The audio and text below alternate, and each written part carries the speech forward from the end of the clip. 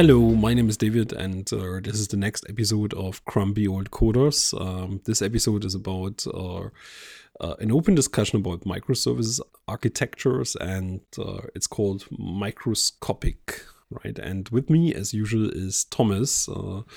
Thomas is doing the heavy lifting today, I would say, right? Because I did nearly have no time to prepare myself, right? So we went through some ideas maybe 10 minutes before we started recording. But yeah, Thomas, would you like to introduce yourself again? It's going to be fine. All right, I'm Thomas. I've done software for as long as I can remember, probably too long. Let's not go into the details. And yeah, we've come across various architectures, and the microservices architecture is the one we would like to have a little discussion about today. Cool. Okay, fine. So what we are going to do in the first step is maybe talk about some patterns, right? And yeah, what are the typical properties of microservices, let's say, right? And yeah, I mean, there are some kind of characteristics that are defined by, for instance, Martin Fowler, right? There are different guys that are kind of microservices superstars. I think Chris Richardson as well, right? And Martin Fowler. Those are two names which jump into my mind, at least, right? Maybe. Not sure if I should name other people, but yeah, other influencers are available. But Martin Fowler is like a big celebrity, isn't it? It's hard to do software architecture without coming across Martin Fowler, isn't it? Yeah, exactly. So if he has a podcast, you better listen to his podcast for this episode. Oh my God, does he? Okay, yeah, I'll write that down. I don't know. So let's just continue, right? So let's hope that people find us interesting enough to stick with this episode. No, don't. Go to Martin Fowler's website immediately. Exactly. Okay. So now, what we are discussing is how to break up systems into components. I mean, specifically into components that are called services in this sense, because even if we had monolithic applications in the past, they sometimes had already components, modules, or something like that, right? But we are talking about services here. We will discuss, or let's say we will highlight that such microservices are all around business logic, right? So the way how you break it up is not basically artificially by some technical requirements. There should be some business logic boundary, let's say. And let's say typically products, not projects, and small endpoints and dumb pipes. But we will talk about what this means in more details, right? So before we dig into it, right? So what are microservices solving? So which problem do microservices solve? Thomas. The problems that they solve, and this is for me the most sort of surprising or interesting thing, the problems they solve are not necessarily technical problems. They are organizational problems, sort of human problems, if you like, which is strange for a sort of technical architecture. But okay, so let's first things first. What are the problems? So the problems are applications start small and grow, right? The same as companies. You have a little startup, you have one or two tech guys that write something, and it gets bigger and bigger and bigger. And all systems internally sort of talk to each other. You have parts of the application, parts of the code that talk to other parts of the code. And as it grows and grows, you get this spider web of dependencies, right? And that makes it harder and harder and harder to make changes, right? Because if there's a little piece of code that could affect 200 other places in the application, then every change becomes more and more dangerous, more and more risky. And microservices are an attempt to solve for that. So you have this, as I say, this application that gets bigger and bigger. It's called a monolith, is typically what this is referred to. And if the company grows, you might have the team grows, right? You might have multiple teams that look after the same application, and these teams maybe want to make independent changes, and maybe they want to deploy their part of the functionality independently.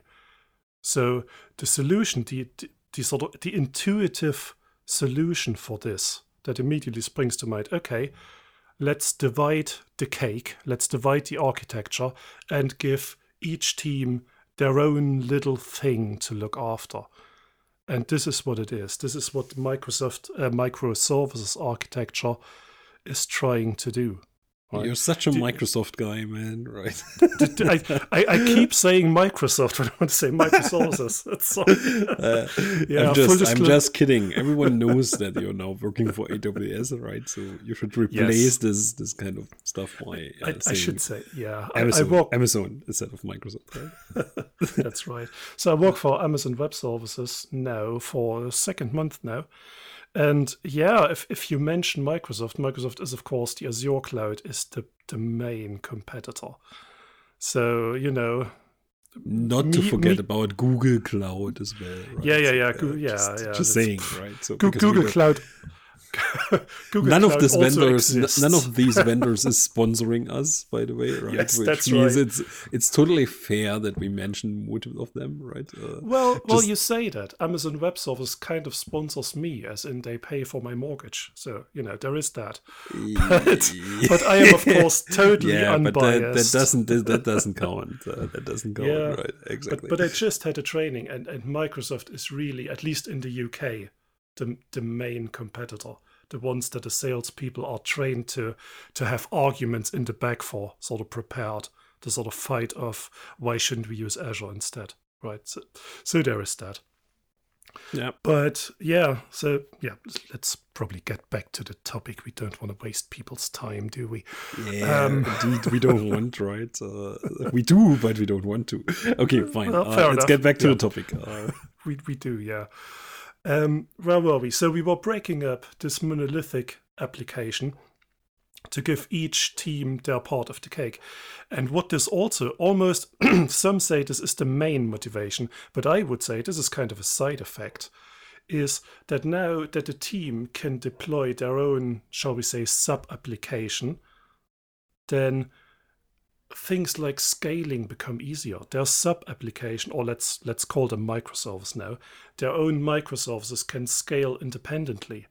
And what that means is, if that microservice has a lot of traffic, it can scale independently of other microservices from other teams that are part of the application.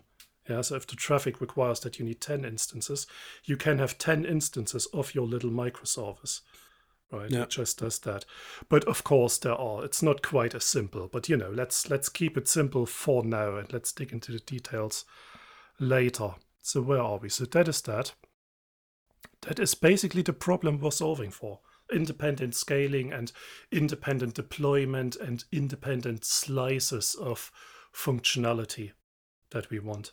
And loose coupling, right? Which is what you said, basically by independent deployment and so on. So we want to decouple it to a degree that, as you said, right, several teams can maintain their own service, let's say, without affecting or maybe the entire application or without impacting other services that are part of the application, let's say, right?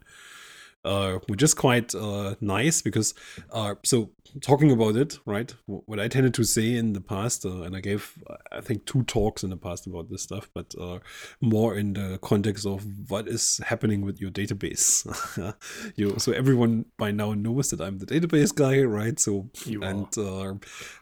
services, microservices are having a kind of polyglot character in multiple senses, right? And one sense is that the team which is developing it might basically decide by themselves or which programming language is used to implement it, right? So it might be completely okay to have one application which leverages multiple microservices behind the scenes to provide the functionality, and this one application is kind of then in a sense, built by using multiple programming languages, right? There might be one service which is implemented in C, C++, another one which is implemented in Python, another one which is implemented in Node.js or whatever, right? The only thing that matters is that there is a kind of contract between the services or the consumers of the services which is fulfilled, right? Which means that the API is well defined and whatever.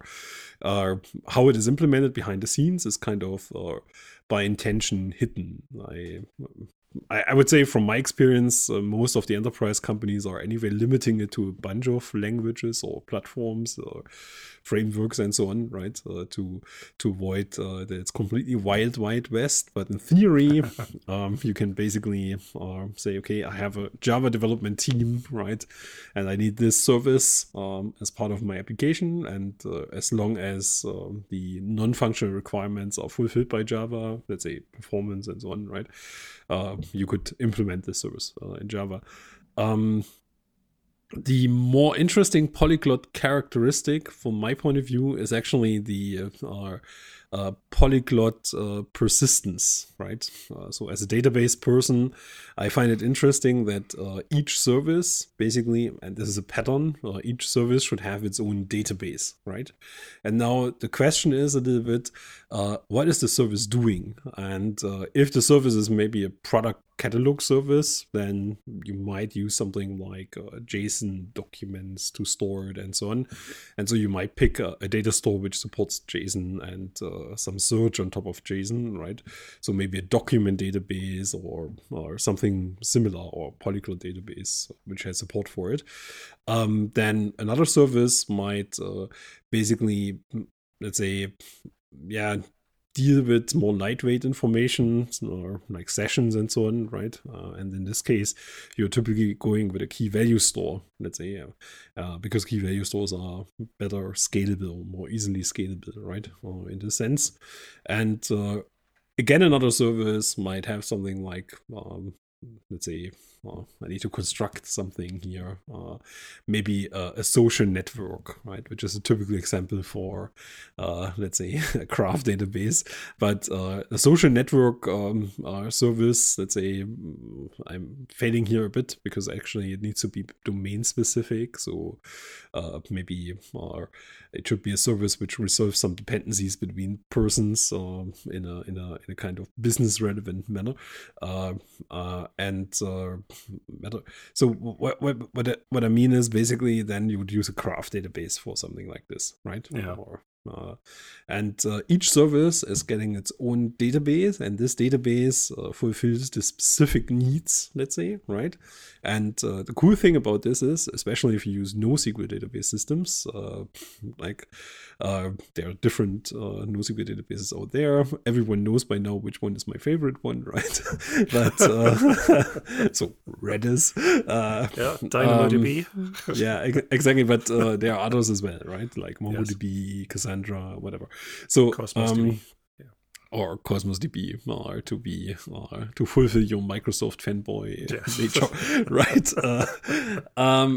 So meaning the idea would be you select the right database for the right job, right? By being able to fulfill requirements like scalability, as you said, right? So scalability meaning if you have key value store, for instance, it's out of the box very scalable because the underlying data model is a bit more simpler, right? You have key value pairs. You can distribute the data more easily by using, for instance, hash-based charting, which means that the data store scales in association or aligned with your service, which is important, right? Because you don't want to have the database becoming your bottleneck. Yes. Right? That's it from my side regarding polyglot persistence. I think what we will do is we will talk a bit about issues and so on later, right? And then I will come to something like transactions in this sense. So how to do transactions in this in a microservices architecture, which also has an impact on which database you might choose or not. Right? Okay, but so. So we Yeah. understood that we broke it up into components, right? So you might have a web application, and one independent component might be a checkout service, or the other one might be a catalog service, or whatever, right? I think the typical example for Microsoft, sorry, now I said Microsoft as well, right? Man, right? For microservices architecture, right, is something like an order system or an e-commerce system, right, where you have different responsibilities, like the actual checkout. You have the session management.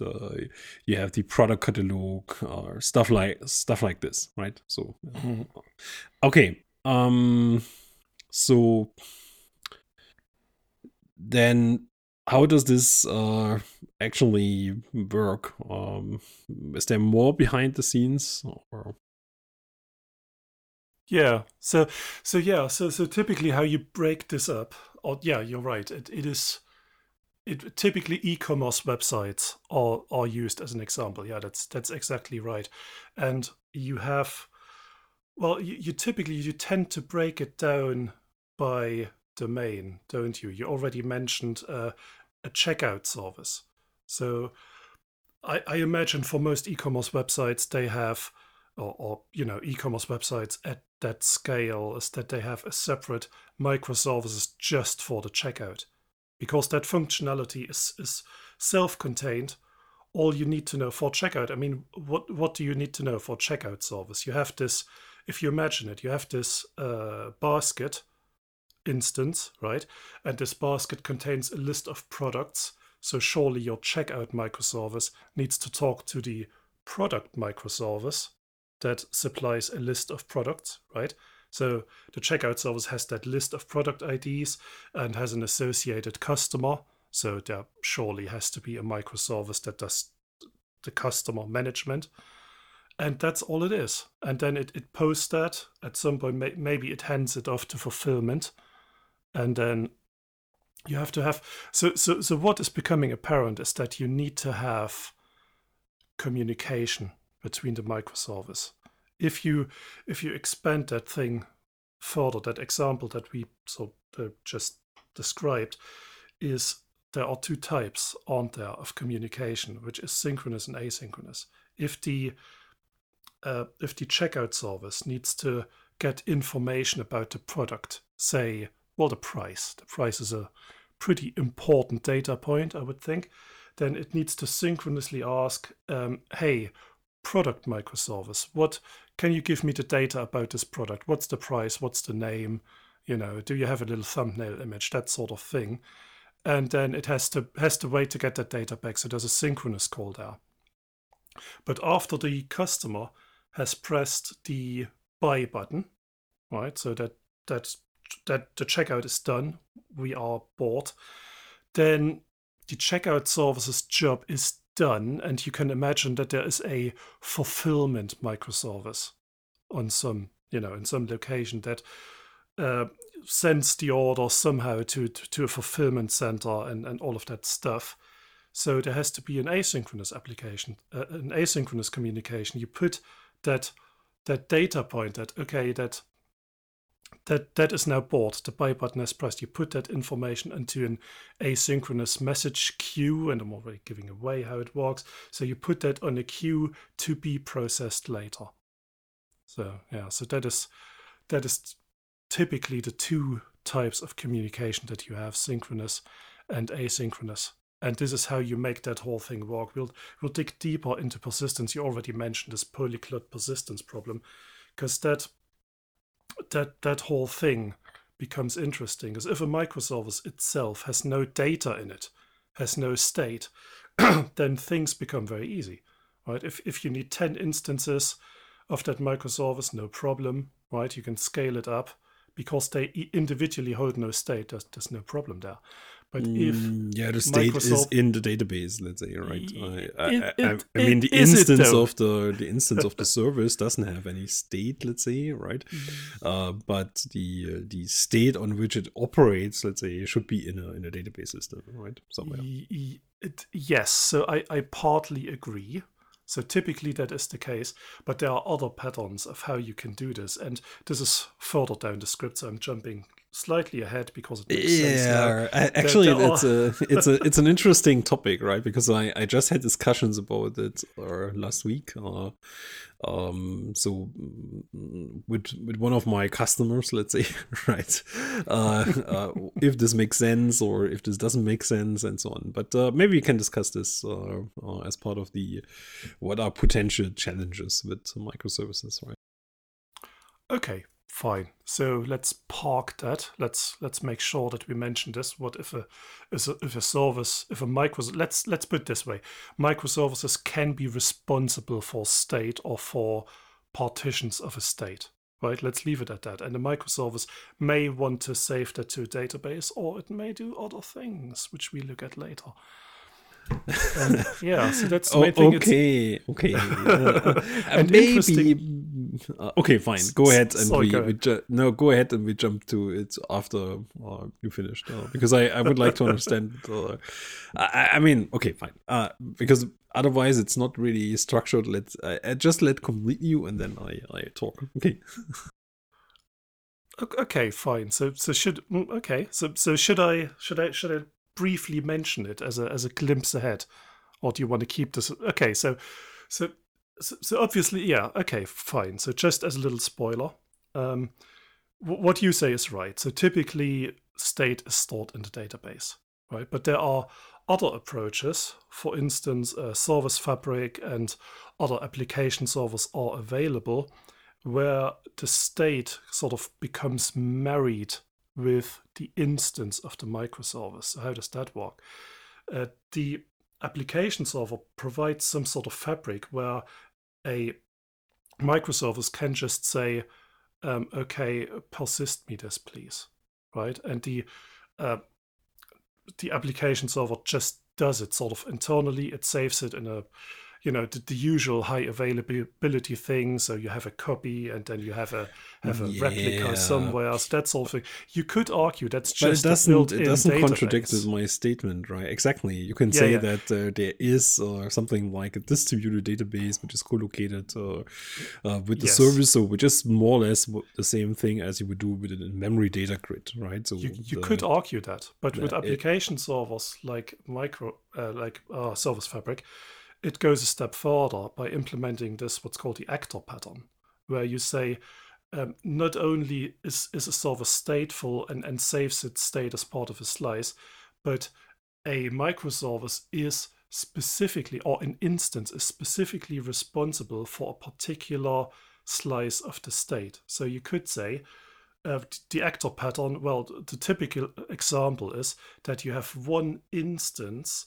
of a particular microservice per user. So if your microservice is your profile, your user profile, say, right, then you have, if I log in as a user Thomas, there will be one instance of the profile service that looks after my user ID. Yeah. So that is, so the application server instantiates that, sort of hydrates it with a state. So, all the data that belongs to my user ID is sort of provided to that instance automatically. And for the code, that is totally transparent. The code just says, okay, sounds like it's a data grid at the end, right? So basically what you're doing is you're that's basically the idea. I mean, at the end, right, it's, let's say, it doesn't matter too much. What I meant is, right, that at some point, even if you say your service is stateless, and this is the typical approach, right, for microservices, to say that the instance of the service itself is stateless, so when it dies, you can just spin up a new instance without having any concern, right? But let's say the service is indeed connected to something like a data store. Let's call it data store, right? Which is then kind of having the state in a sense, right? And what I was referring to, that this is something we can discuss, was more about some potential anti-patterns in this regard. But maybe we come later to this. But you're saying is right. I mean, the application server is having the data store included. The separation which you just described is something like a sharding mechanism, right? Yes. So you balance your load based on a sharding mechanism. So if this is based on hash-based sharding or based on user IDs or whatever, right? From my point of view, or something like distributing it evenly, it does in general scale better, right? But kind of distributing it based on manual criteria tends to cause some issues, because you get services that are more busy than other services. Like if you would decide as your sharding criteria for this approach, which you just mentioned, right, the user ID, then you could have power users and you can have inactive users, let's say, right? So which means that one application server would be much more busy than the other one. I'm pretty sure that the solution, or how is it called? Microsoft? Service Fabric. Service Fabric is kind of deprecated. So I'll talk later what comes after that. Okay, fine. So let's talk about it specifically later. But I guess they allow you to decide how to shard the data. If they co-locate it within the application, are able to easily reshard and redistribute the data based on the access patterns, right, and based on how optimal the data is accessed, and having some hotspot instances, I think this is a different story. Maybe you have insights into this, but I guess one downside of co-locating this stuff with the application itself, right, instead of having a kind of data store which has its own distribution mechanism and is maybe a little bit more flexible regarding resharding and stuff like this, right, could be that binding the data to a specific service instance, that it actually has some scaling limitations, because one service instance is now more busy than another service instance, right? Yeah. Which you would not have if you would kind of balance the load by using something like round robin or so on. Yeah. I mean, what you say sounds like total science fiction to me. So what I know is that every high availability system has, of course, some sort of sharding going on, and some sort most NoSQL databases call it a sort of a partition key, or a sharding key of some sort that is typically user defined. So I know in Cosmos DB and in DynamoDB, not true, right? So most NoSQL systems, let's say, are allowing MongoDB, for instance, is allowing you to have use hash-based sharding. Indeed, they used in the past more something like specific sharding. Most key value stores, right, like Redis, for instance, as well. They are using, let's say, hash-based sharding, right, in order to distribute the data evenly. But you can indeed influence, even in Redis, the sharding by saying, okay, I would like to have data sitting in one partition together, right? Just in key value stores, the default is hash-based sharding, and I think even MongoDB uses this also now, right? Because it's more hassle-free and as a kind of basic assumption. If the complexity of the system, or let's say if the complexity of the underlying data model allows it, right? Because let's say an extreme would be a graph database system. A graph database system is actually not allowing you to scale it very easily horizontally, let's say, right? The tendency there is to scale it more vertically, and the reason for that is that the let's say underlying data model is much more complex for a graph database system. I'm not sure if you remember, I think we had both at university graph algorithms and graph theory, right? And I'm not sure what the exact English translation is for this, but if you look at graph theory, there is this notion of strong interconnectivity, let's say, right? That would be my translation, where you have basically a bunch of vertices that are by themselves highly interconnected, right? And maybe there are just a few edges to another bulk of vertices that are kind of highly interconnected. So I would say those are strong connectivity components, right? Yes. And so now those strong connectivity components would make up the shard in a graph database, because in graph databases everything is around traversing efficiently, let's say, right?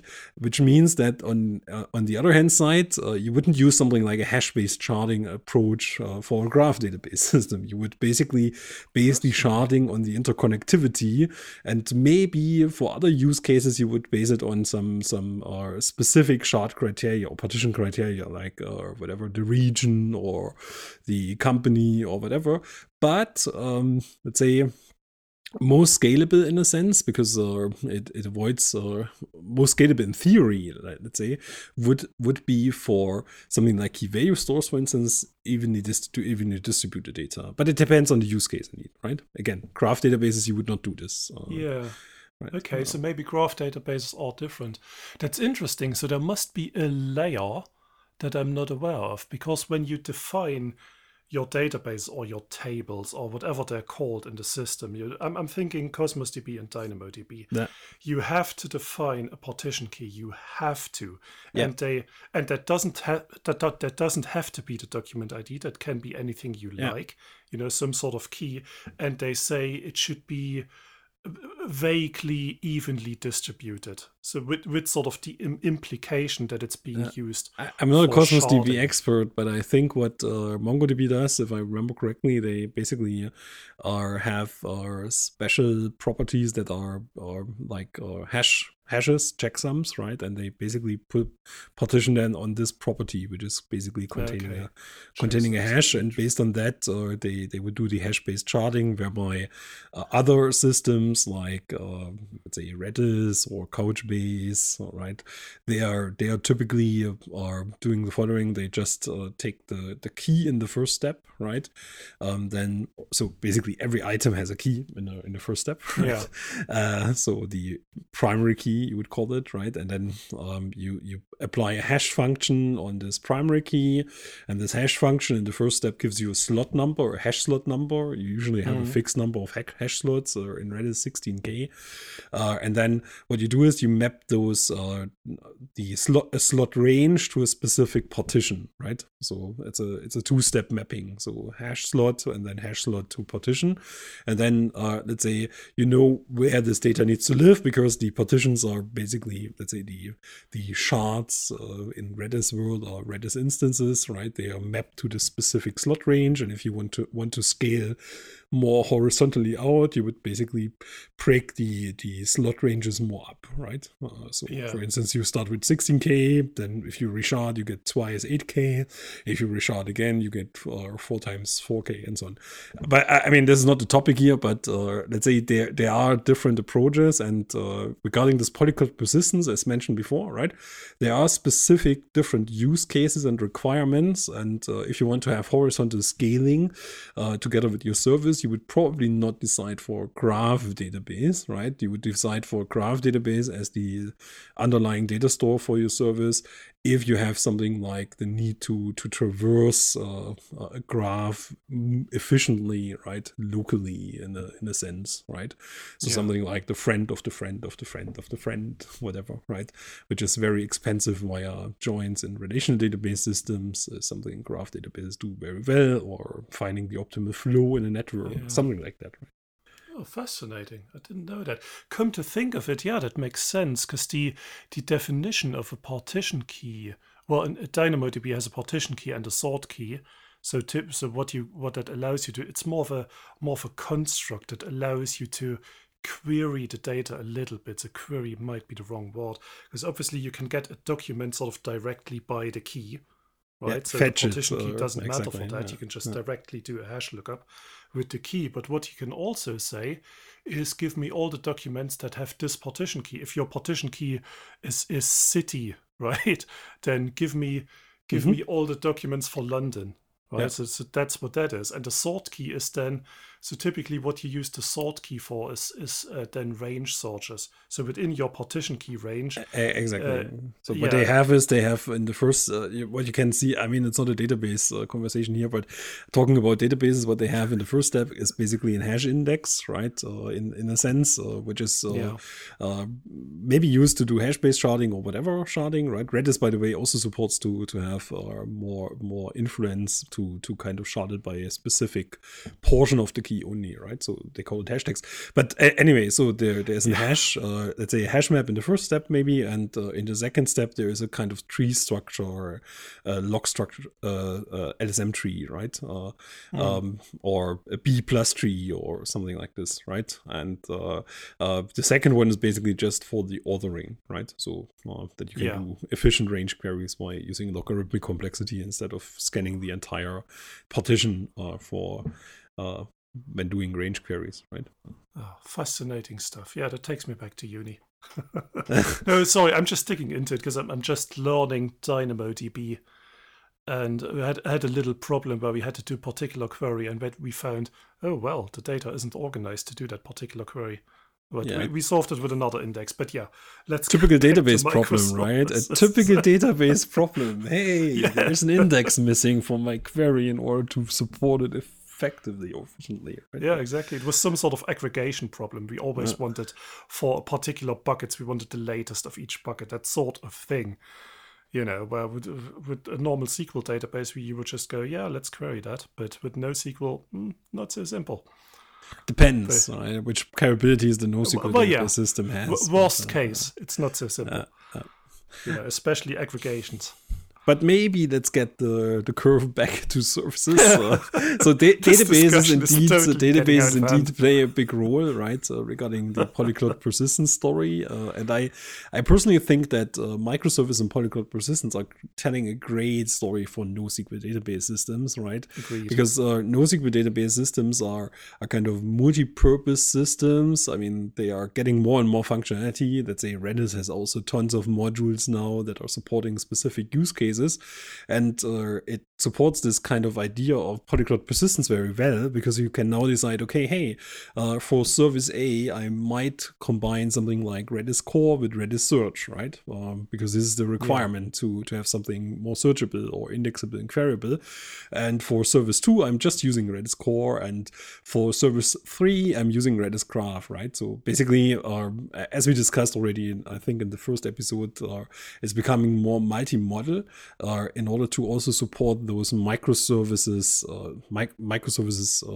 story, let's say polyglot persistence story better, right? Yeah, exactly. Did you know, and I think we have regular listeners.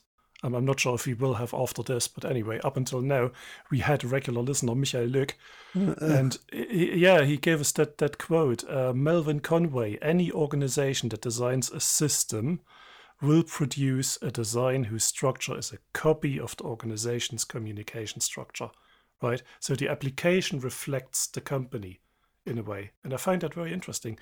And he said that in 1968. So way before microservices architecture. Very true. And it's actually, you can see this since microservices architectures, I'm not sure what came first, to be honest. If this is a kind of, it's a bit chicken and egg. But what you could see is, since microservices architectures are more kind of common, right?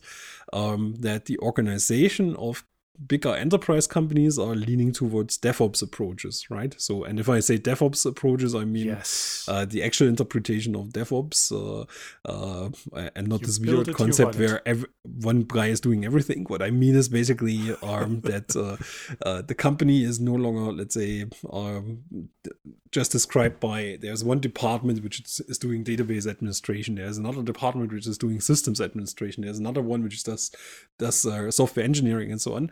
What's happening is you basically have a bunch of people grouping together to one team, right? So a software engineer or a bunch of software engineers, architects, or let's say a systems engineer, and so on, right? So a group which spans the normal organizational structure of the company, which is now basically your DevOps team, let's say, right? So because they join forces to operate and develop something, right? And this something is preferably a service, right? Because they can operate completely independently from others. And so so this statement is very, very true, right? Empirically seen within several customers by me, right? So the fact that they kind of think more about decoupled services also implies that persons are kind of structuring their teams in a different way, and from my point of view, in a more efficient way. Yeah. And this is interestingly, this is also how Amazon scaled. There was this thing years ago where they would say, okay, we can't have just people helping people people helping people's always a good thing, but we need to think about how people can help other people in a more scalable way. So there need to be interfaces defined between departments. And it has got to be, so there has to be asynchronous applications, asynchronous communication, like a ticketing system, right? If you have a problem, you create a ticket and then the other department gets around to solving it.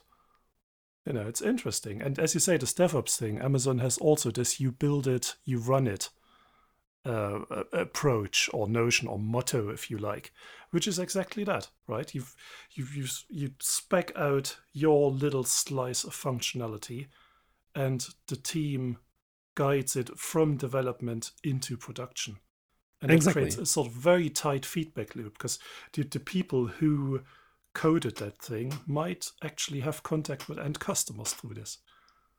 True. So yeah. So all problems solved, all good?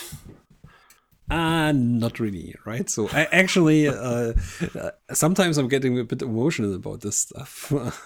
It's emotional as in sad, or emotional by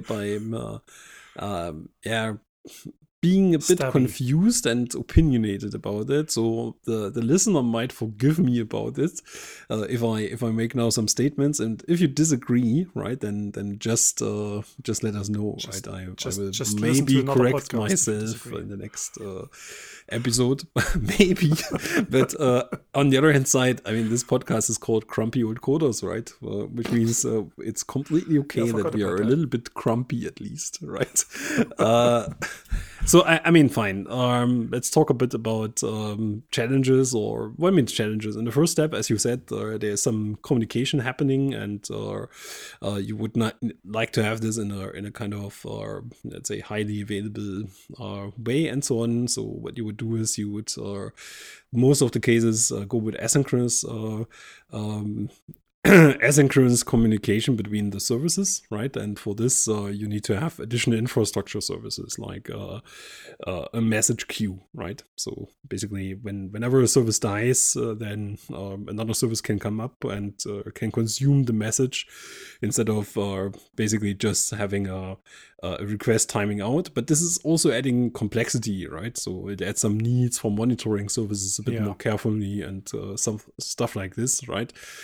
So complexity is also giving you some responsibility, let's say. Yeah. There are different protocols, which is not really a big deal, right? So the idea is just that you kind of make sure that everyone is aware of the protocol of anyone else. So in theory, you could use something like RESTful services or gRPC, so an RPC protocol, or you could use SOAP even, right? It doesn't matter as long as everyone agrees that this protocol is used, right? Let's not get into a philosophical discussion which protocol is best or worse.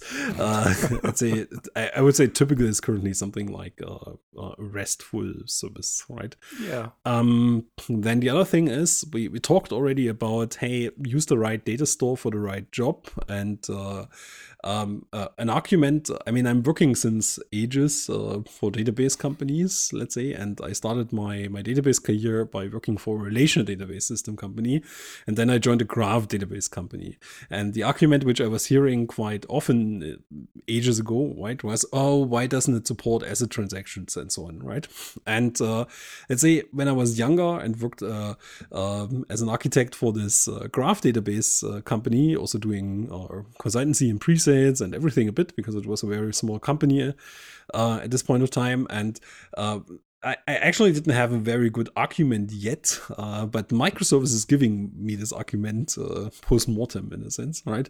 Because let's say if you decide that you go get rid of this monolithic relational database system, which was used by several components of your monolithic application, right? Then you're breaking basically your application into pieces, as we just learned, and each piece has its own data store or some kind of way to store data, right? Unless the service is entirely stateless, which is not completely common, let's say, right? So meaning what you lost by losing this kind of monolithic relational database system is, in a sense, the transactional context, right? Because what relational database systems were really good in was basically providing you asset transaction guarantees, and so this kind of block in the middle, which is providing you that, is kind of missing now, right? So which means that you need to solve or usually you would need to solve the transaction management a little bit higher, right? So on the service tier and no longer on the data store tier.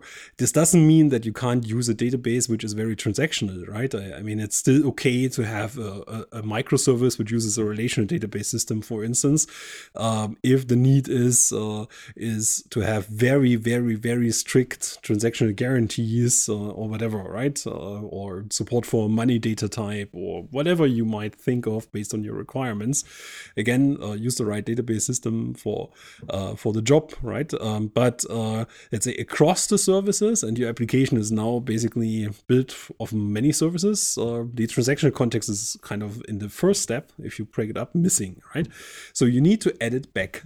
And this is actually challenging, more challenging than you would think that it is, because now you start to apply some additional patterns in order to gain it back, right? So the first one would be Saga pattern, right? Saga pattern basically just means that you have local transactions and you group them together to one bigger transaction, right? So maybe one service is doing a transaction and informs then let's say the higher authority, whoever is managing this transaction, that this is done, right? And then the other service is running a transaction, and then as soon as this is done, another one is done, and finally the transaction is seen as completed when every local transaction within the service was basically successful, right? So the problem with the Saga pattern itself is that Saga does not yet cover the rollback, right? So meaning you have something like chained transaction execution or chained execution of transaction, but if something fails in the middle, you're a little bit lost, right? The pattern doesn't give yet an answer to this, which means that there is another approach which is about event sourcing, right? But which means before you move to event sourcing, but if you can't roll it back, what's the point then? Why would you even? Yeah, it's not an atomic transaction in this case, right? But you at least know that there is a kind of context for your transaction, right? You know which service is involved into which part and so on, right? Which is maybe sometimes good enough, often not, right? Which is the reason why we are adding event sourcing in the next step, right? Which means event sourcing involves an event store, so which gives us now, let's say, might give us an additional kind of infrastructure service, but there it comes a little bit in controversial, and there I'm a bit opinionated, and I discussed it last week with one of my customers, right? So what I saw there in an architecture, and they might be right or wrong, right? But what they did is basically they had a kind of event store which was shared by many services, let's say, right? So it was a kind of central event store, let's say. Could be Redis streams, it could be Kafka, right? Whatever. So there's a shared event store, and everyone was basically just writing events into it, right? And what it brings you is you have a very, very good overview about what's currently happening in the context of your transactions, because each of the events written to the event store basically is like, adding only the change to the store. I have to explain this, right? So in an event store, you're not kind of materializing the entire data, you are just storing the data for each step, right? which means that if I would update, for instance, in a table a specific column value, and I would not basically materialize the entire, in the first step, not materialize the entire row. I would say, okay, hey, I'm basically just saying, hey, the column value name changed to that value, right? And now I have a lot of little events that are representing my state in this event store, right? And my point of view, and there I'm a bit opinionated, was, okay, fine, I don't like the idea of having the centralized event store, because then what is the difference of having my monolithic database in the middle, or used by different services? I personally think, okay, it should be the case that each service has its own event store, right? And they communicate maybe asynchronously, or typically asynchronously, with each other. And if they want to kind of reconstruct a state, let's say, right, they can leverage the information of each individual service in order to kind of get it. Indeed, it's a bit harder then, because, but for the Saga pattern, it should be okay, right? Because you chain the transactions actually, which means the local order is more relevant than the global order. The global order is kind of maintained by using this Saga approach from my point of view. But again, I'm happy to get corrected by listeners regarding this. Anyway, so one approach which you see quite often, which kind of breaks with the decoupling from my point of view, is that people put just an event store in the middle, right? So, okay. Can I ask a quick question? Yeah. I'm confused now. So in event store, so I know what Kafka and this Redis streams and AWS Kinesis does, and it's for distributing events. Yeah. But you now talk about state.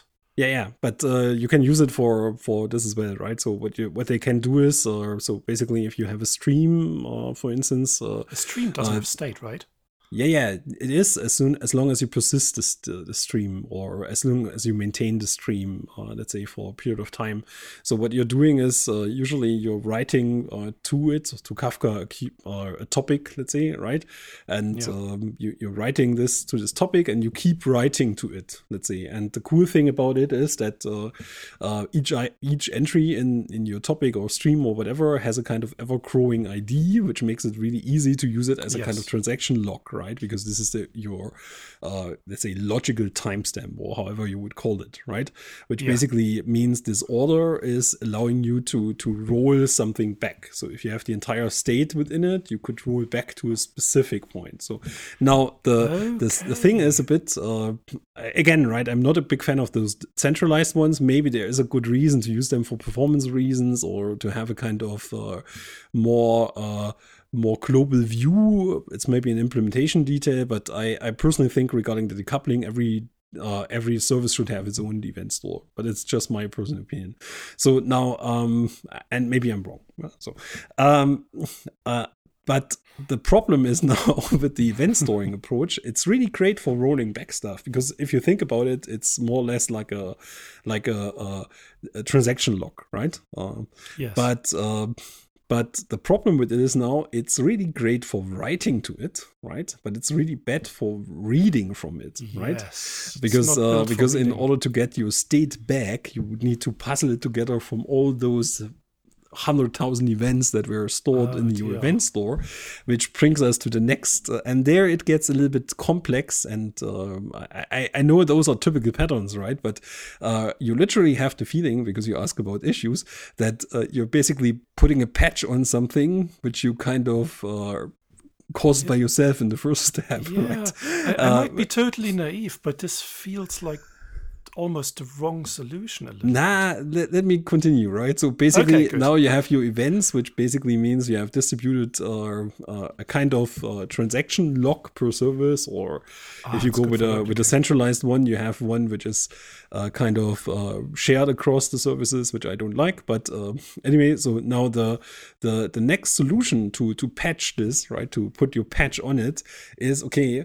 I actually need a read model, right?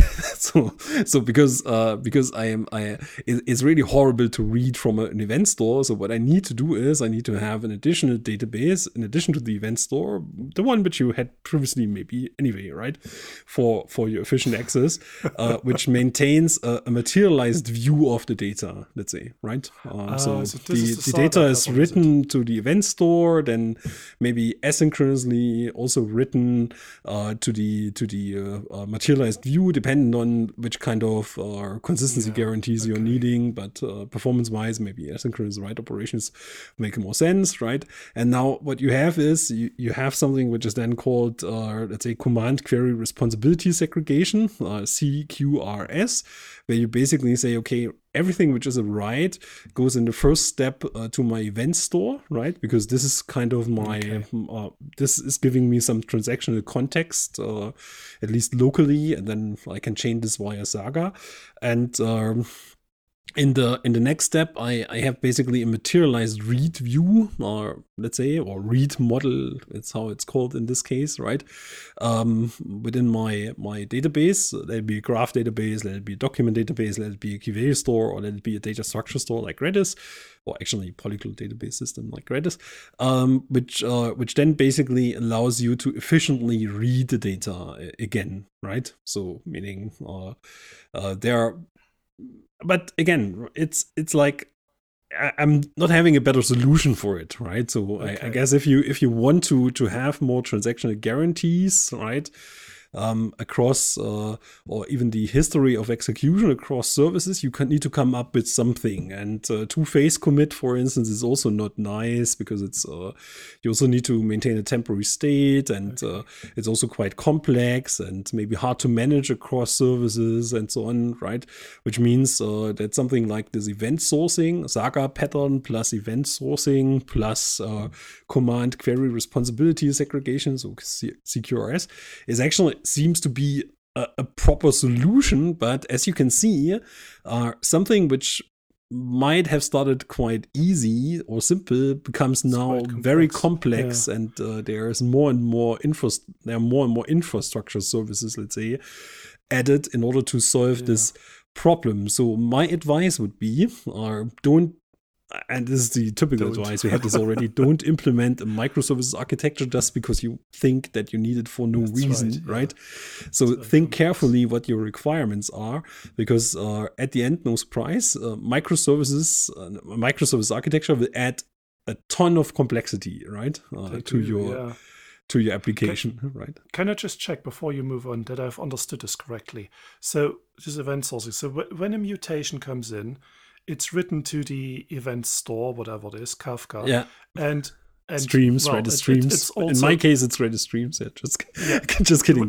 Whatever it is, Kafka streams, Kinesis streams, if you want to drop names. Redis streams. So it's written to that stream, but also the materialized view, which might be a document database or whatever, is updated. Or is the stream updating? Well, it doesn't matter.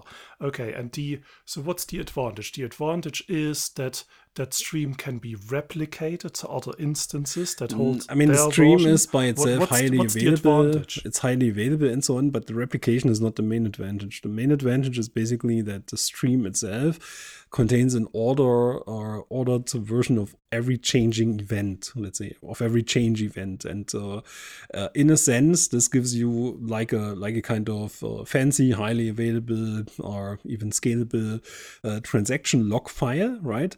And in the context of this Saga pattern, do you remember, right? We didn't have a way to roll it back, let's say, right? Because we didn't have a transactional context anymore. But if you have a sequence of ordered events, so basically a transaction log, you now can basically roll the transaction back. It's the same way how rollbacks are working in relational database systems, by the way. What the relational database systems is doing, it's maintaining a transaction log, and if before the transaction is committed, it's not actually guaranteed to be written to disk, let's say, right? So there's more about it, page buffers, right behind threads, whatever. But let's say the transaction log gives you the possibility to revert to the previous state, right? Yeah, okay. Because you Yeah, that makes locked all sense. the changes, and this is exactly what the event store is providing you in this case, Okay. right? If it would be possible to read efficiently from it, then you would need to have a read model, but the same way as in a same problems, but at another scale, let's say, right? Okay, Same way as in gotcha. a relational database system. Sometimes, right, to have efficient access, you need to have a more materialized view of the data, right? For instance, in just an example, right? Because it jumps to my head in multidimensional analysis, right? What you do is you pre-calculate some data and put it into or materialize it within your database, let's say, in order to not calculate the data all the time from scratch, right? So it's a typical approach also in relational database systems in order to save you read effort, let's say, right? And or calculation effort. And in this case here, we're doing the same, right? We say, okay, fine, we need to have an order of events in order to be able to have transactions that can be rolled back, right? At least per service. But now this raises the problem that the event store can't be the only database, because reading from it is horribly slow, right? So which means that we materialize the data again in the other data store and scale this together with the read requests, let's say, right? Makes sense. And the event store needs also to be scalable. So you need to have something which also is supporting charting and stuff like this, right?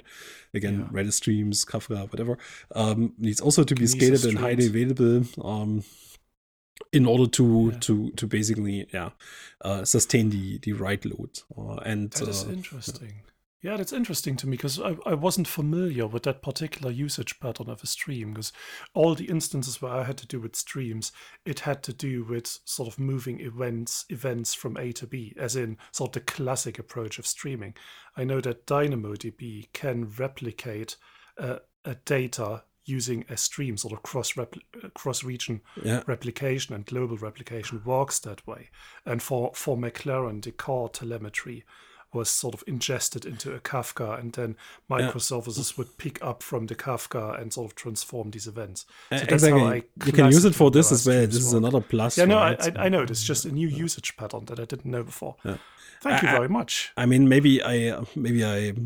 so basically the fact that you have an event store opens some other stuff for you as well, right? So basically you can have more event-based applications and communication with the other services, right? You can have Prochorus to deal with them and whatever, right?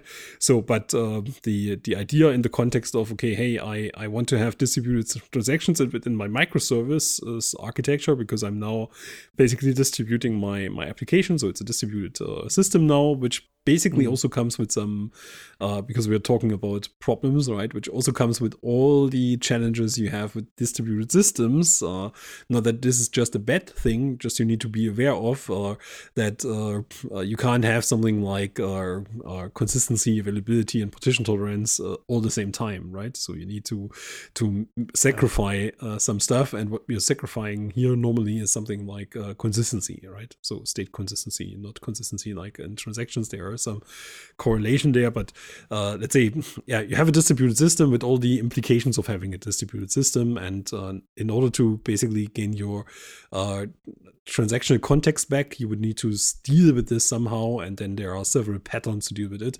There are some advantages of using event stores or let's say something like Kafka, right, or streams or whatever, as well, right, regarding exchanging information. But let's say the communication typically happens via an event queue, right? So the asynchronous communication, and the stream is something which, or the message queue, it's not a queue, it's the queue is the first one. The topic, let's say it's more like a stream, right? So there's a difference between a queue and the stream. It is basically more used for event sourcing in this sense, and in a way, because you were surprised, right? What a stream does or ever did is it is buffering data, right? And yes, that's right. In a sense, this is happening here, right? It just buffers the data for the purpose to deal with transactional behavior on the service tier, right? It makes sense, but it sort of blew my mind a little bit. So good. Okay, cool. I'm glad I showed up. I already learned stuff. cool stuff. I mean, there are other challenges. But maybe to get the curve right. What I meant by that is it's actually quite interesting to see that something like an ACID compliant database system for every service doesn't make any sense anymore. Only for the services that by themselves need, let's say, internally very hardly transactional requirements, but for the other services you basically can now highlight some other requirements a bit more, like scalability, high availability and stuff like this, right? And then you need to deal with the transactional stuff anyway, kind of on the service here. The discovery is a topic usually. How do I find services? How do find services each other, right? Is there a service registry and stuff like this, right? Performance again, there are some implications. Having a distributed system usually means that there's a network communication, right? Which means that if you have large payloads, this might add some latency and so on. So you should consider this maybe as well. But in general, let's say microservices architectures are indeed much more scalable, horizontally scalable than monolithic applications, right? Monolithic applications, you can vertically scale them, which is maybe good enough to a specific point, but at some point you might need to scale horizontally, and then you would need to go with something like a distributed system. Yeah, I mean that is true, but there is still this this criticism of microservice architecture being slow, and that is just down to implementation. Because if you define your microservice in a way that it needs to do 20 HTTP calls to other microservices in order to do its job, then maybe you have defined the boundaries between the microservices wrong. But this is sort of an easy trap to fall into. And that's why this criticism exists, that microservice architectures can be slow. And they can if you don't design them carefully. Yeah, true. I mean, one way to get rid of the slowness in communication is to make it asynchronous, right? But it's actually it's not entirely solving the problem. It solves the problem to a specific degree, right? At the end, indeed, also if it is asynchronous, let's say the one who is putting the message into the queue, let's say, has the good feeling that his message is kind of on its way, right? But it indeed takes also a while until the receiver is able to consume the message, because there's network latency.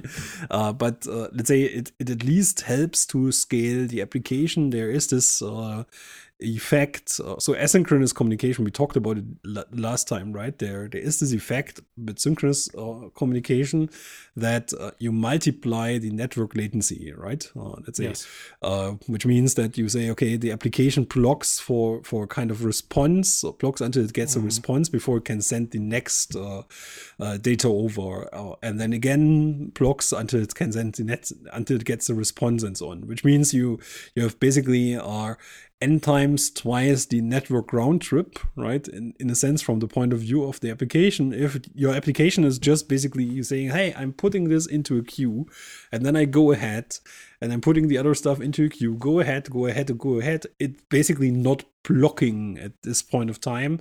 And then it indeed needs to be able to asynchronously handle the results. But the let's say observed multiplied network latency is less, let's say, right? Yeah. But that's not a silver bullet that can't be used to solve. If a user logs in and presses the login button, you can't say your login request is being processed. We'll get back to you later. No, you can't. You know what I mean. So it doesn't solve all the problems. But yeah, this is something you need to synchronize. Yeah, but okay, fine. There's this thing turtles all the way down, right? So I think it's a Pratchett thing. But turtles all the way down means indeed. You need to have it asynchronously across the entire stack. We talked about reactive programming the last time. So to our dear listeners, if you didn't listen to this episode, maybe it gives you some indications. So now at some point, right, the stack of turtles needs to end maybe, right? And then you basically have something which is synchronous, like the user is clicking the login button and you assume or expect that the user is getting a synchronous asynchronous reply, but all the processing which needs to be happen and to make this login or happen, let's say, right, can be asynchronously, and that means much faster, right? If you would basically do the synchronous operation execution across all the different tiers or services that might be involved, right? For just pressing this login button, right? It might be in total much slower than doing it as asynchronous as possible, let's say, right? And then at the end, sure, there is one step which is kind of synchronous, but all the other processing within is asynchronously happening, which means you have a performance benefit, right? Fair enough. So what about debugging then? How can you debug a complicated distributed system like this? Yeah, I have to admit I'm not having a lot of experience with this, but I think nor me. what you typically see in the microservices world, and this might be also the reason why monitoring solutions like Grafana, Prometheus, and so on are getting a lot of traction nowadays, right? Is that you basically need to do a very detailed monitoring of your services and telemetry and whatever, right? So meaning in order to know what's going on there, you need to monitor the infrastructure services. Let it be some streams or again, like Kafka, blah blah, right? Or let it be the message queues and so on. By the way, I have to explain maybe here what we do right now all the time is we kind of distinguish between streams and queues, and this might be just because I am used to work with Redis, and there we do this, but there is also a difference obviously. So typically streams, right, can cover all those use cases in a sense, right? So what you can do is you could implement a kind of queuing similar to a queue behavior with it, right? By doing something like message processing, let's say, right? So balancing workloads and so on. Or you could also use them more for message delivery, right? By having multiple consumers consuming the stuff and so on, right? It's both possible, but more specifically, a queue is something like first in, first out, right? Very simple. Yeah. So in Redis terms, you would usually use a list or something like this, right? To implement as a data structure to implement a queue. But if you want something where the order is playing a role and you can stream from a specific point of time within it, right? So it's not gone as soon as someone consumes it, right? You would typically go with a stream, right? So I believe that, for instance, Kafka is sold in a way that they are saying, okay, we can do whatever you want with events or messages, right? So we can do event message delivery, we can do message processing or whatever, or message proquery and so on, right? So whatever you want, they can do. And streams so Redis streams in a sense could do this as well, but they are from a data structure point of view, indeed, also kind of more efficient ways like using lists in the sense. Okay, so you can do both, because there's one important distinction, and that is how messages/events are being consumed, isn't there? So there's a consumer that reads, that sort of takes it off the queue. Exactly. Which means sort of in the real world it is hidden. Yeah. And then processes it. Yeah. And there is a timeout, isn't there? Because they can do both. So Kafka has consumer crash. groups. Redis streams are having consumer groups, so you basically can commit or confirm that you consumed a specific message in such systems as well. Which means then in this case you could argue it behaves more like something that you use for workload balancing, like message processing, right? So someone you scale workloads at the end, right? So someone is putting something in and some consumers are consuming it, and after they consumed it, they confirm that they consumed it by saying, oh yeah, I processed it, right? Whereby the message delivery, what I just mentioned before, is like, okay, someone publishes, maybe multiple persons or whatever, or systems are publishing messages, right? And then multiple consumers are just consuming the message in order to notify someone, like publish subscribe would be a good example, right? As a better pattern for message delivery, right? So it's typically about message delivery, message processing, right? And you could use something like Streams or Kafka or other solutions for both purposes, typically, right?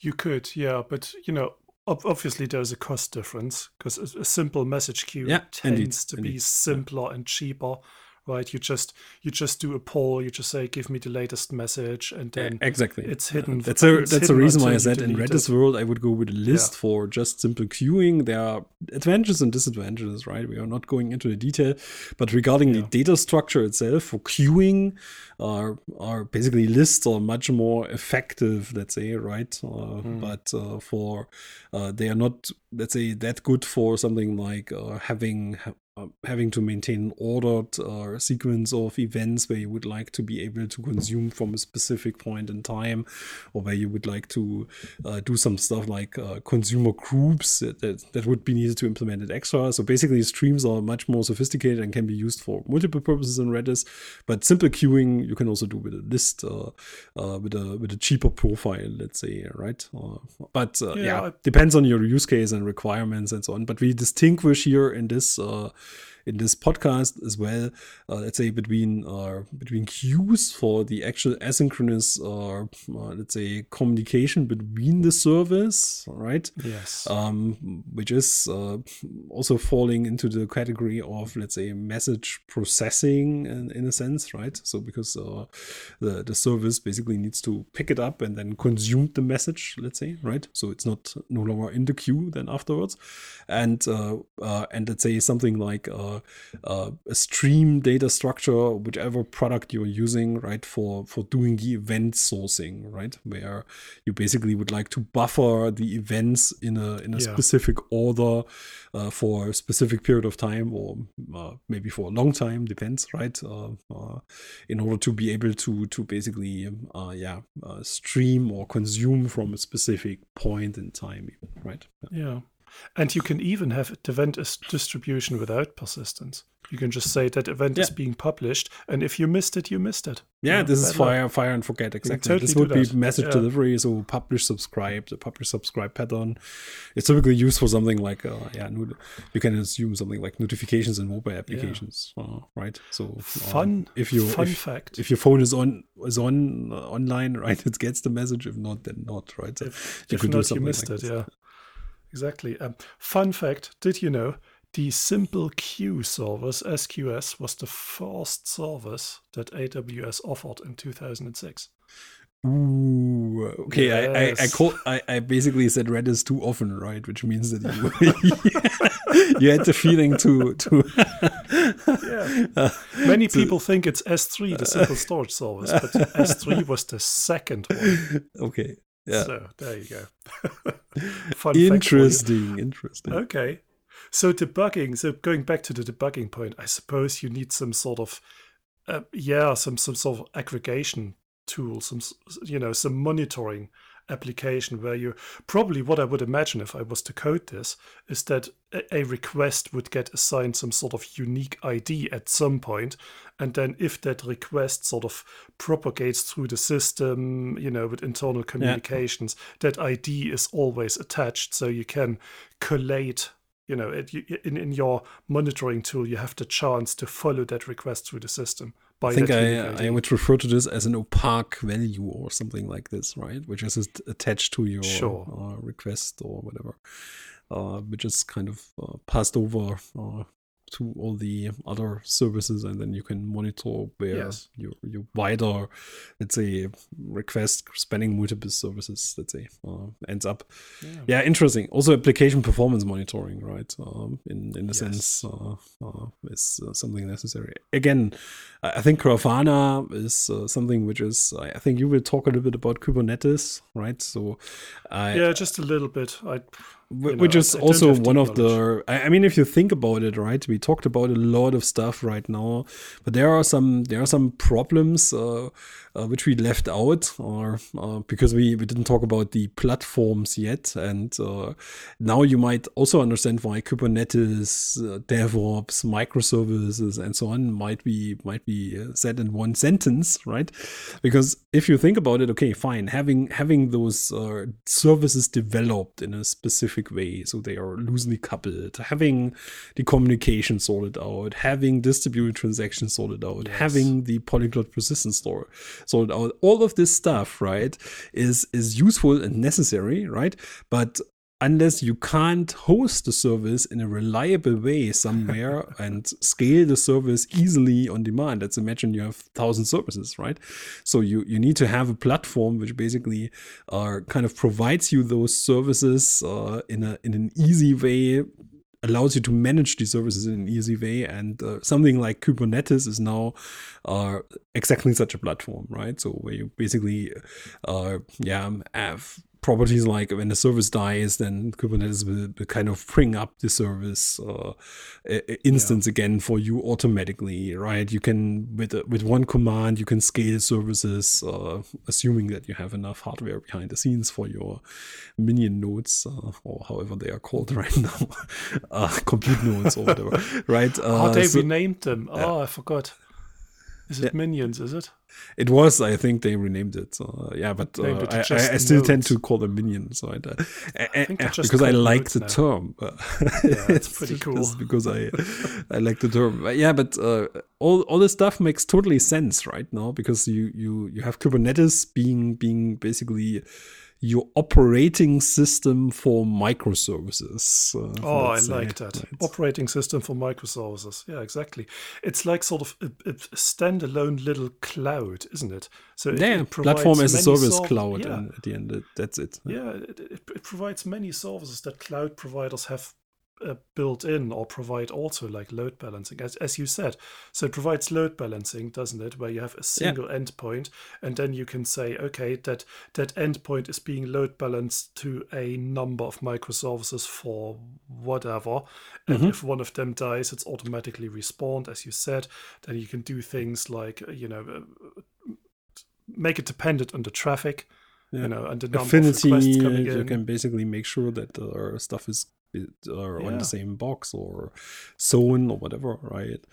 Based on queue length. If you have many messages waiting in the queue to be service processed, discovery, then that'll spin up another instance. Service discovery is something which Kubernetes does very well, let's say. Yes. Right? So it has a tax thing, isn't it? You deploy your little a pod, I think it's called a pod. Yeah, it becomes a pod, exactly. So it has a pod. It has one or more containers in a pod, isn't it? That's how it works. Exactly. And then the load balancer just says all the pods that have a particular tag are now in my load balancing group. I think there are multiple definitions. There are services definitions, whatever, right? So I don't know it out of my head, but exactly. So you can even plug in external load or hardware load balancers and stuff like this, right? It has stateful sets for the storage, let's say, right, which is relevant for, let's say, disk-bound database systems. Because and this is a bit controversial. It was for a long while controversial. I think stateful sets were not there from the very beginning, and now it's they are solving this problem. So let's say Kubernetes as the operating system for microservices makes totally sense for the stateless part, right? Let's say the service instance itself. And as mentioned before, the database is typically not stateless, right? The database is basically the thing which kind of gives you the state. Now you can say $1 billion business idea, stateless database. Exactly, but the thing is now the following: the database or the database itself becomes a service as well, right? I mean, not really a domain-specific microservice. Let's call it something like an infrastructure service or whatever. But there is this notion, right? So it becomes a kind of infrastructure service in a sense by itself, the database system, right? Which means that you now need to find a way to deal with state in Kubernetes. And initially, Kubernetes did a very bad job doing this, right? Because the idea was, we don't care where the state is, right? If something fails, we just spin it up and that's it. And we might spin it up somewhere on a different machine, but let's say some NoSQL database systems are kind of expecting that the state is as local as possible to access it. Or let's say others can live with something like Sans and so on. Depends on if they are memory first or also. Redis is also using persistence, but everything goes through memory, let's say, which means that it's not as disk I/O bound. But other database systems like relational database systems are much more disk I/O bound, which means they would like to have the state usually on something like a local disk. But it was against the concept of, let's say, Kubernetes. I think it still is to a specific degree, but stateful sets kind of solve this problem to a specific extent, let's say, right? Yeah. So happy world, right? Which means that, sure, it's the operating system for microservices, but it took a while until it basically learned to deal with state, right? Interesting. So I wonder if that statefulness works similar to Service Fabric. Maybe if I quickly describe, I already talked about. No, I don't think so. But I mean, maybe we can talk about Service Fabric in a second. We are still already over time, but I think now it doesn't matter anymore. We can just continue to be over time. Our dear listeners, sorry for that, right? But I was just talking too much, right? So given the fact that I wasn't prepared, I wasn't expecting to talk that much. But I apologize. It just happened, right? So, it's that fountain of knowledge. That's what it is. It's just flooding out of me for good or bad. Who knows, right? Anyway. Thomas, then let's go back to the script maybe. We wanted to talk a little bit about, I think, our Service Fabric. I mean, you've already sort of ticked Kubernetes off the list. Exactly, that is good. Dapr or Dapr? Yeah. How is this called? It's interesting to see Dapr in context of Service Fabric. Okay. So Service Fabric is years old. It's older than Kubernetes. It's older than all these newfangled things. And it does basically the same thing. The entire Azure cloud runs on Service Fabric, right? So it is stable, it is proven, it is a good technology. Unfortunately, nobody likes it anymore and everyone migrates off of it. So it's also maybe it doesn't run on Linux, right? I'm just kidding, but there is that. I mean, the problem with it is that it's almost too good in a way, right? So you have to. Okay, so what is Service Fabric? In a nutshell, I already said it. It's an application solver for microservices. It handles load balancing. It handles stateless. And now that we've explained all these concepts, I can just mention them, and everything is clear. Fantastic.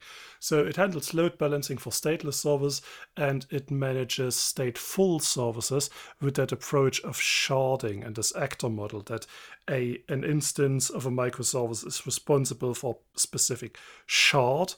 And there's also sort of a standby replica somewhere else, that is in case a particular node goes down of the application server that takes over, the standard high availability stuff. The problem why nobody likes it anymore is that it is not just an application server. It goes much, much further. It is an SDK. So you are bound to your programming language. So you need to code in C#. Right, so you need to have this SDK, the Service Fabric SDK in your solution. You need to structure your solution in a certain way. It's very restrictive, which people don't like.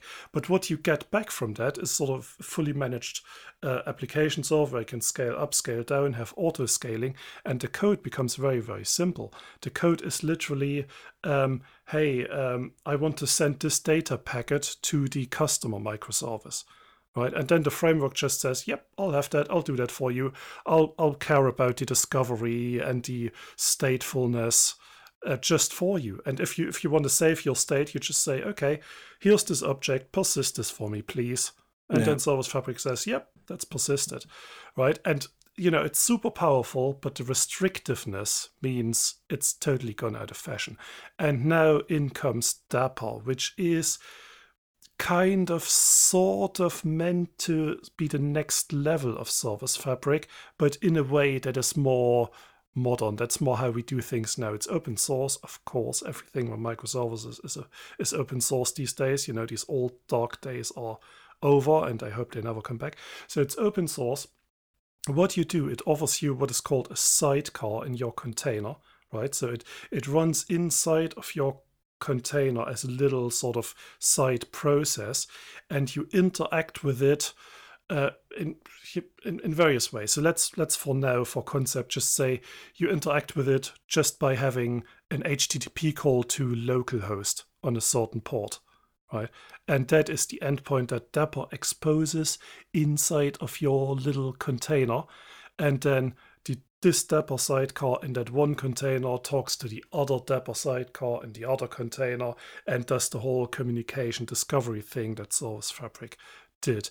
It's pluggable. So it's a sidecar is like a proxy then, or a co-located proxy for the service, or yeah, co-located proxy. Yeah, I think the word sidecar comes from that layered architecture, right? Okay. So it's a block that sits next to the layers. It's not underneath a particular layer. Yeah, Okay. so all layers can talk to the Kubernetes the has this term as well, right? So meaning in Right. Kubernetes you can have sidecar containers, or at least I'm not sure if it's an official term, but I've seen such deployments where you had basically together to let's say to your container you had sidecar containers that then kind of took some responsibility of an operation in nature, right? So meaning they kind of configured the database or whatever. Nowadays, I think for at least for database systems, you would not use sidecars anymore. There is a new approach which is the operator pattern, let's say, right? So you basically implement an operator, and they are kind of natively supported in order to take care of all the operational aspects like administration and stuff like this of database systems. If you deploy database systems on Kubernetes, and they do something like they allow you to do something like upgrades, or have the logic for doing this. Gotcha. Usually implemented in code, right? And instead of just declaring how stuff goes, they actually have code which interacts quite tightly with the Kubernetes APIs, right? I see. So it's things like if you deploy an update, then only ever 10% of the containers can be down, and have exactly. Is it that sort of thing? Stuff like this, or even scaling they can do, right? By taking a good example is let's say our database systems or NoSQL database systems usually have something like availability zone support. So Redis Enterprise, for instance, does have this as well, where you can define specific availability zones in order to make sure that two copies of the data never land in the same availability zone. Now, Kubernetes has a similar concept, right? And now you need to kind of educate Kubernetes to actually place the containers which are representing your nodes of the data of your distributed database system in a way that it reflects the availability zones which you defined for this cluster in alignment with the availability zones that are used by Kubernetes, right? And something like this, for instance, that makes sense, when scaling your cluster could be done by an operator as well, because the operator can then basically talk with Kubernetes directly and ask, hey, what are your availability zones? Where could we place this node? Right? Yeah. So the operator has the notion of a database node, whereby Kubernetes indeed only has the notion of, let's say, a pod. Interesting. Because that Dapper thing sort of is on another layer, so it's on a sort of higher or deeper layer, depending on which way you look at it. It just says, it solves the same problem as Service Fabric says. When one microservice says, okay, send this object to the customer microservices, you just give it to your Dapper sidecar and it does the discovery. So, it's on a different level than an operator, if you know what I mean. Yeah, exactly. And it's also, exactly. It's I a know pluggable exactly. thing. Yeah, sorry. I was just mixing it in because the sidecar stuff was usually used, at least for database systems in Kubernetes, for operational reasons, right? So I might have mixed this topic by accident a bit up. Let's say, right? But yeah, cool. Makes sense. Sounds interesting. Sounds like something like a co-located proxy plus or whatever, right? Yeah, that sounds about right. It's definitely an interesting technology. Something I will keep an eye on. They have the thing I like is that they have this open architecture of plugins. They call it capabilities, I think, if I remember correctly. I think it already supports things like persisting to Firebase. I'm sure it's possible to write a plugin for Redis persistence and or maybe caching. Whatever you caching like. seems to be actually Caching. looking at it. Exactly. It's like a little bit what you could do is, and this is I mean, stepping a little bit out of this kind of platform as a service, but in programming there is this notion of an aspect, right? So aspect oriented programming, where you basically add some side functionality, which is not actually adding functionality, but useful side functionality, let's say, right? As an aspect, right? It's an aspect of something. For instance, logging, right? So instead of writing log files in the code, you would kind of associate an aspect to a method, and then would implement the logging functionality within this aspect, let's say, right? And how you can do this, right? As one implementation example, I'm not sure how if this is always the case, but one way to implement it is to have a proxy, right? So basically a proxy class, which basically calls the methods of your actual implementation of the class and wraps the actual implementation with some aspect oriented stuff, right? Or aspect. Yeah. And it sounds like Dapr with this kind of proxy plus is more or less like this, right? So if you would kind of conceptually, architecturally see it, we say, okay, fine, we have our service, which is providing let's say a specific contract or interface, right? A specific API. And now what Dapr is doing is, okay, they basically take care of making this the service discoverable, right? So maybe crying out the name, but they also, I don't know it, right? Just interpretation now from what you said. They might also add some aspects to it, right? Like, okay, we can now basically cache API calls, or we can basically lock out stuff for auditing purposes, or we can do some additional authentication or mechanisms on top of this service, because this is now all handled by this sidecar as a kind of aspect instead of core functionality, right? Yeah, that's exactly the idea, I think. Yeah. Yeah, cool. Nice. Glad I got this. Yeah, something right? to keep an eye on. Yeah. Sometimes I have pride moments, right? Sorry, I didn't mean to be patronizing. If I was, I apologize. Nah, But just yes. kidding. Yeah, just kidding. It's all good. Cool. Yeah, I think we may have reached the end of our script. Yeah, we don't have a script. Listeners, dear listeners, we don't sorry, have a script. It's all freestyle conversation. But honestly, okay, fine. To be honest, we have a script, right? But it's really a very short one, and it's really just a set of bullet points where we kind of write down ideas, and then, as you could probably see here in this conversation, most of the stuff, even if it's not prepared, just develops ad hoc, which also makes it sometimes hard to kind of stick with 1 hour duration of the recording. Yeah. We now have we'll 1 figure hour it out. 36 regarding my clock, right? We'll figure it out. One day we'll figure it out. One day. Anyway, cool. Yeah, I think it was a nice episode. A lot of stuff inside it, not just microservices. Also, I managed to mix a lot of database stuff in. Right. It's always good. Again. Anyway, as you do. It's good. I enjoyed it. I learned a lot. Yeah, me too. And so thank you very much, Thomas, and thank you for listening, our dear listeners. Again, we have some visitors that are sticking with us, right? Which is really cool. This is crazy. Thanks to you, right? Masochist. Michael. No, it's more than one person. But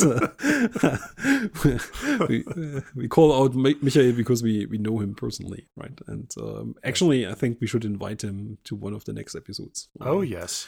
To discuss about one of the topics he likes, right? Cool. That'd be pretty cool, actually. Yeah. Let's do this. Michael, we promise we will reach out to you, and we will kind of include you in one of the next episodes of Grumpy Old Coders. If you want. Okay. So thank you very much, and see you. Bye.